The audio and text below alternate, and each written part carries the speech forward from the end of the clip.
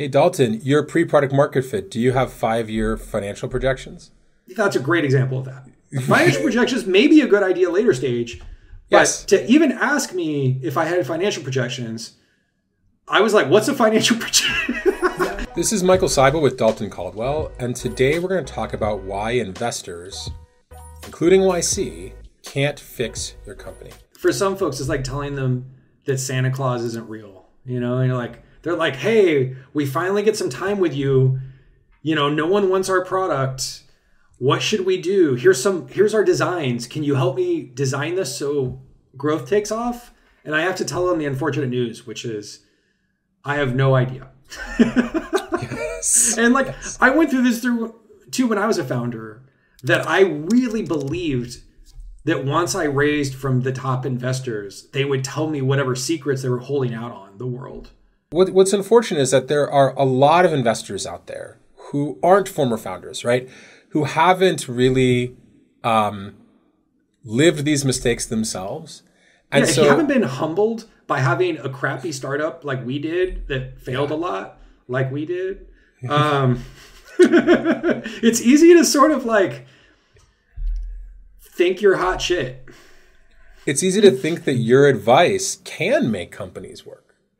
That like you are the magician.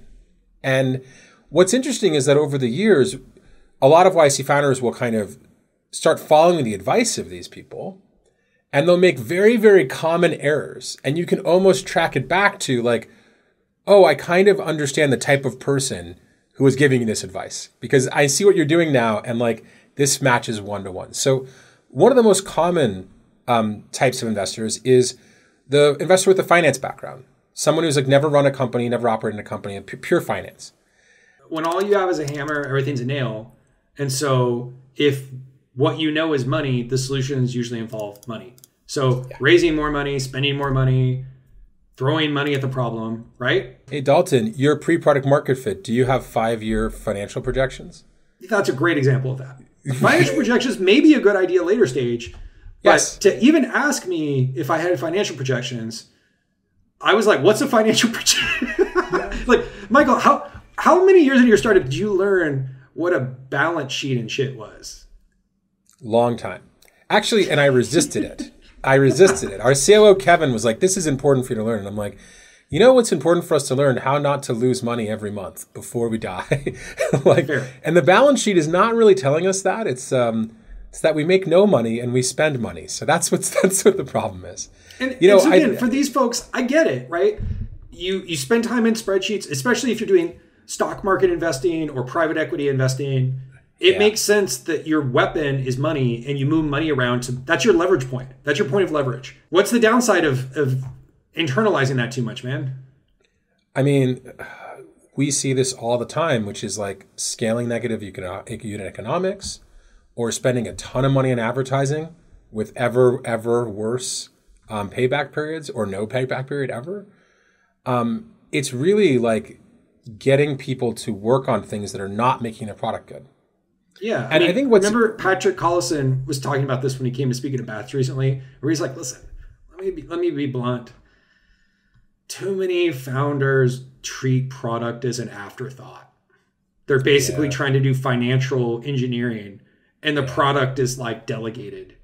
I think what's also tricky is that like this strategy isn't always wrong. Like True. For successful companies, there is usually a point where throwing money at it is a good idea. It's just kind of knowing when to give that advice and when not to.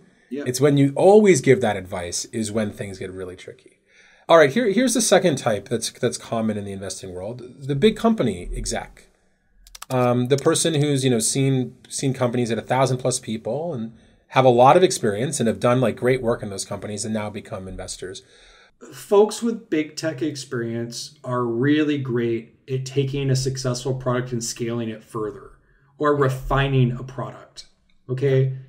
It just is pretty different when you were employee number, 100 or 200 at Airbnb or Google or Facebook than employee number 5. And as we spoke about in a prior video, our friend and colleague, Paul Buchheit, number 18 at Google was like the king of dirty hacks.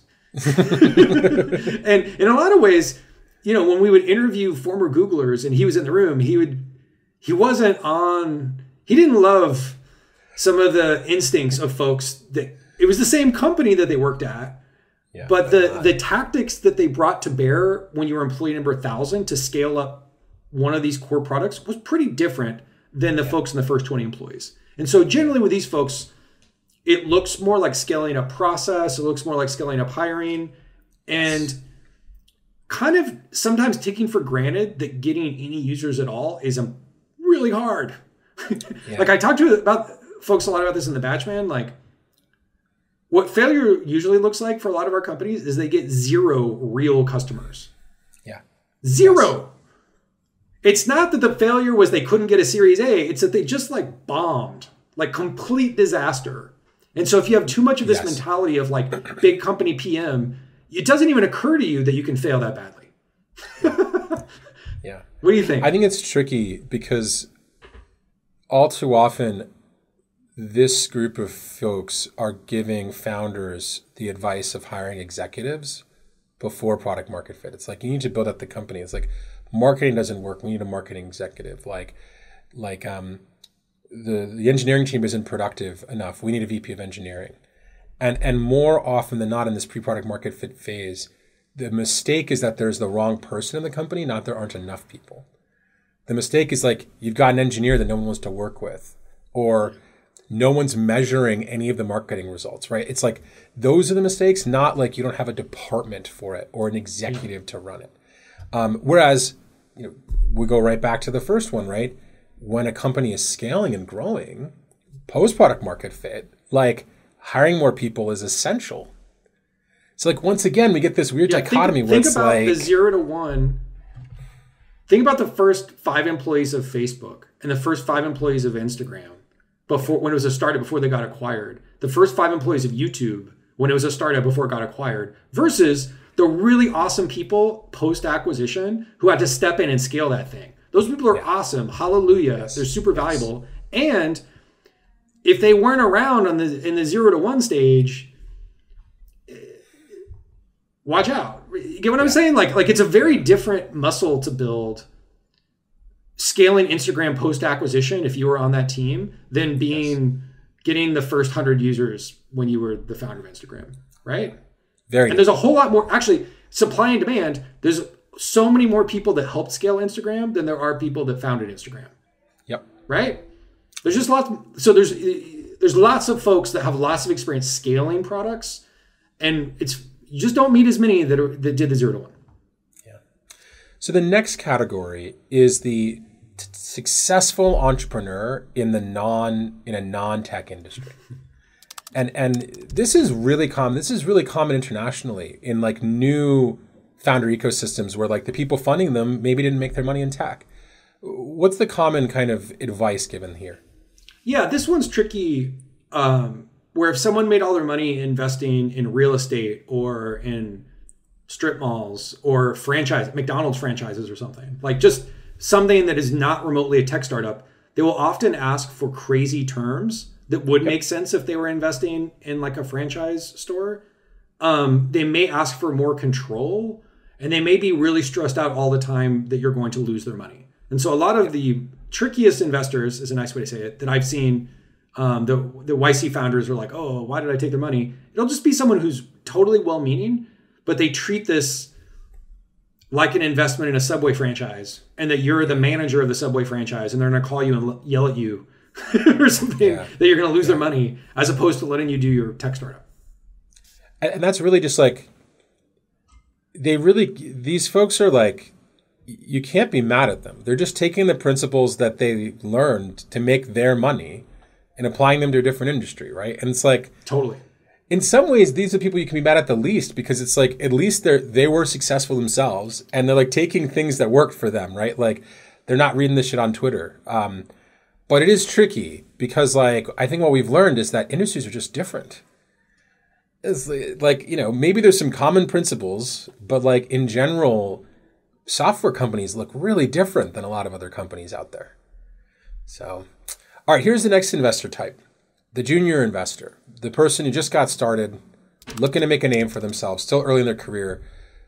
oftentimes having to really have a win pretty quickly to cement themselves in this career. What's the most common type of advice these people give?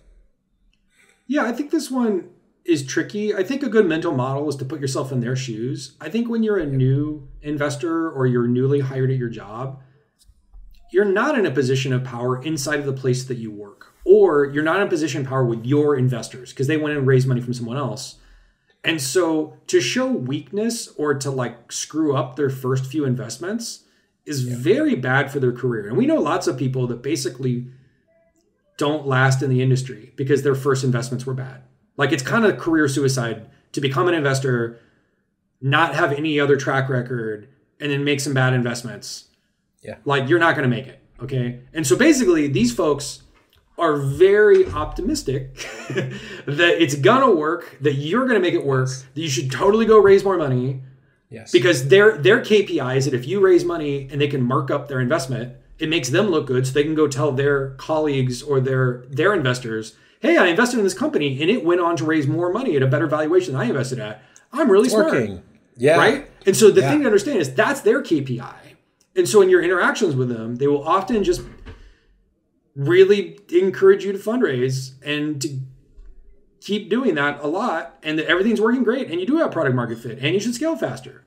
Yeah. Right? And it's interesting because another example of like they're not trying to hurt your company. No, like they're good. In many they're good ways, people. They're nice people. Yeah. In many ways, they're like some amongst the biggest cheerleaders for your company. It's just that like your company at this stage probably has some really broken shit that has to be dealt with. And so unfortunately, it's harder for them to kind of go and spend the time in the dirt with you on that stuff because it's going to kind of break their illusion. And hey, it is what it is. And it's rough. Like if you were a company where it doesn't make sense to raise for a very long amount of time, it may be the right thing that you want to do, but may not be great for them if their whole thing is to prove that they're great investors really fast so that they can keep their jobs. So the next category of investor we see a lot is the influencer / famous person. When I think about this kind of person, this is the person that would come to a YC demo day and everyone would freak out to get them on their cap table. Yeah, so it's like they just get, infinite access. How do you think that they try to help founders who are struggling? Yeah, I think that you really understand distribution if you're an influencer because that's your game, is building up your distribution network, which you can monetize a bunch of different ways, right? If you have 1 million, Instagram followers or 1 million TikTok followers, you can make money off that and you get it. You're savvy. And so I think these people are very savvy and realize they can kind of treat startups like other ad deals of being like, give me some stuff and I'll promote you. And so a lot of times these folks will like ask for advisor shares, or they'll just ask for things. And again, that's how they got big. They're, they know, they know what they're doing. And it can be so tempting to do it, to think that like celebrities tweeting about your thing is going to fix all your distribution problems. And like, maybe in some cases they do, but most of my experience, both personally and with founders in YC, is the founders kind of feel like they got a raw deal on these, and that the clicks they get from the posts or whatever were not as helpful as they had hoped. That is a nice way to say it. And you know what's weird about this, Dalton, is that the best, most reputable influencers and famous people in tech world, they don't promise distribution. Yeah. Like they say, I'll try to help, but like, I think the founders set expectations way too high. Like it's the founder, once again, looking for the silver bullet, someone else solved the problem for me. And man, silver bullets don't exist. All right, we got 2 more types here. So 2 more types. Type 1 is other founders. So this is becoming a lot more common nowadays, right? Like founders investing in each other's companies. It's, some people have seen success doing this, others not. But what's the advice that, most often you're going to get from another founder to help you when they're on your cap table? Usually when you get advice from other founders, it's heavily based on their personal experience. But like the downside of that is if if they really struggle with fundraising personally, all their advice is going to be them basically telling you, don't do what I did. Or if they struggle with distribution, all their advice is going to be around, like they're almost like they have a lot of feelings about what happened to them. Again, we were founders too, dude. Like a lot of my advice was heavily based on my personal experience. And it took years of me working at YC to sort of break out of that trap, which is to not be so autobiographical in the things that I'm telling people.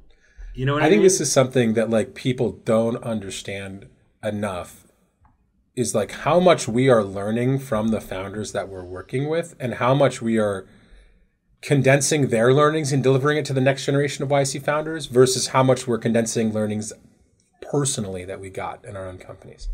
I think that's like very counterintuitive to most people. The last one is the extremely young investor, right? The just out of college writing a check. Sometimes this person's in college writing a check, and kind of trying to build a career in our world. Different from this person often is different from the like junior investor, because this person's usually not working at a VC fund or they're a big fund like that. They're usually kind of a scout or some kind of in that kind of role. What's the advice they're often giving? Yeah, I mean, look, these people are super sweet and they're super exciting, to talk to. I just think that like the same way that the founder realizes their job is to play the part of a founder, and so they like watch movies about how founders are supposed to act and like read books about it, and they sort of are being like, am I doing it right? Am I a founder now? Like, I think you kind of see this from these investors where they read what other investors say and do, and they sort of like say and do whatever it is they read.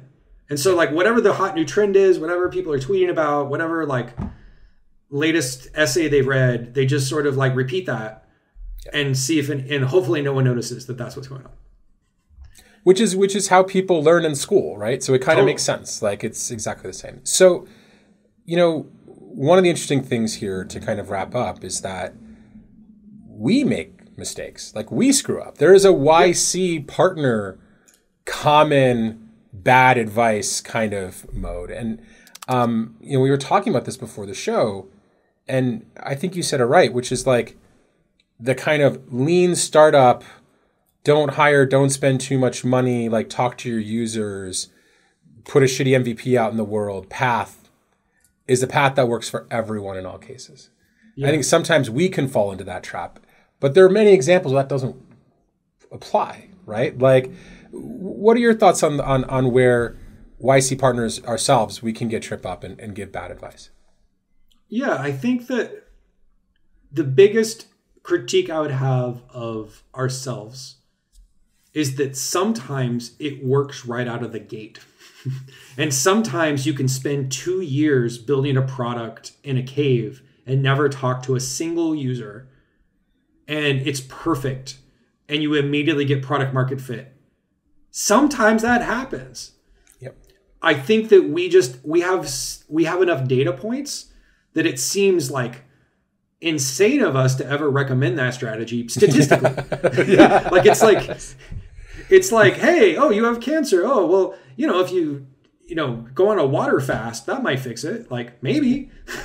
I think that it just feels a bit hard for us to recommend making a strategy to not do those things. But we have enough data points of YC companies. We see companies that can't bootstrap or can't launch an MVP and have to go build something in a vacuum for 2 or 3 years. Yes. And sometimes it works. Yes. Yeah. Right? The best YC partners are very careful with how forcefully we give the YC advice, because like the longer you're here, the longer you have a kind of running record of the time I told someone to do it like this and the opposite worked. Yep. And so, honestly, but to me, you know what the lesson is there, Michael? The founders that made it work believed in themselves, and they knew that we couldn't fix it. Like they actually internalized the whole meta point of this video, or at least what I'm trying to get across with it, which is like, they took bits and pieces. They took information from the outside world, but they took personal accountability that they're the ones who are going to have to make it work. Yeah. And they weren't counting on blindly following anyone as being the way. No. It ain't. Nope. Right? Nope. And especially in including us. Yeah, I think that the big takeaway here is that as a founder, it's your job to figure out how to best use these people who are here to help you. All these investors who are here to help you, it's your job how to figure out how to best use them. They all have your interests in mind, but none of us can tell you exactly what to do to win. None of us. And like, it's funny because at the YC kickoff, the first thing we say is that, you know, we're experts in failure. We know a lot of paths to not take. But if you want us to sit next to you at your desk and tell you everything to do to win, to become $1 billion company, we can't do it. And we actually ask them, we're like, hey, and if you want to leave YC right now, we'll give you our shares back. Like, we don't want you to come in here with any false pretenses. Like, this is a hard problem. Most people don't succeed. And like, you're going to be able to deserve 99.9% of the credit if you figure it out, because you figured it out. Like, all the rest of the people around who helped you, they didn't figure it out. Dalton, before we close, you know, we've talked about a number of examples of when investors give advice and it kind of pattern matches to where they come from, but might not apply to you at this time. What are some of the pieces of advice that you've gotten from investors that have really made a huge what's been some examples of great investor advice? Because, you know, I think you and I both have these. I think the best investor advice I ever got as a founder is that I was swimming in my head with too many ideas at once and I had too much data, and that someone from the outside could look at everything and be like, oh, this is working. They could take all of this like consternation and like complicated stuff. And like, I can think of a couple times in my life when someone was just like, this is working, you should do more of this. Yeah. And they were right. And it added a ton of value. Or conversely, this is bad, you're failing. Yeah. And again, I was full of like my brain was full of like 1,000 different threads going a different direction. But to have someone synthesize that into something very simple was super helpful, dude. I got great advice like that when I was a founder. How about you? Number one piece of advice we ever got was from, you know, someone who had experienced big companies, a guy named Gideon Yu. And we had just gotten Justin TV profitable, and we were very proud of ourselves. And the first year we really tried to monetize, we made $8 million in annual revenue, which I think now would qualify us as like a decacorn or something. And he came to talk to us, and he basically said, folks, look, you should be happy. Congratulations. But your company sucks. If you don't change stuff, it's all going to die. And all the work you put in so far, no one's going to remember what you did. And what was great is like, there was no like, and so you should do this. It was just more like, and that's my current status of your company in a nutshell. And it's exactly what we needed to hear. We just like, the best investors point out the problem. They don't give you a solution. They just point out the problem. And it's true. We knew it. We knew that was the problem too. It's just when someone says it to you, you're like, oh crap. But isn't that funny? Because again, like, so many incentives in life are set up to be nice or to tell people that they're great and they should stay great and everything they're doing is great and they're taking over the world. But weirdly, again, if I think back to the founder advice that I got, and same with you, it's actually when people were kind of hard on us. Yep. That was actually what was helpful. Yep. Right? Well, you know what's crazy? One of the reasons why I think Gideon felt so comfortable giving that advice is that he had no interest in investing in us at all. Yeah. Like, he literally had no interest. And, you know, that's a counterintuitive thing, right? Like, wow, it's like really, you can get a lot more honesty out of somebody when they're not financially incentivized to kind of blow smoke up your ass, to say nice things. So, all right.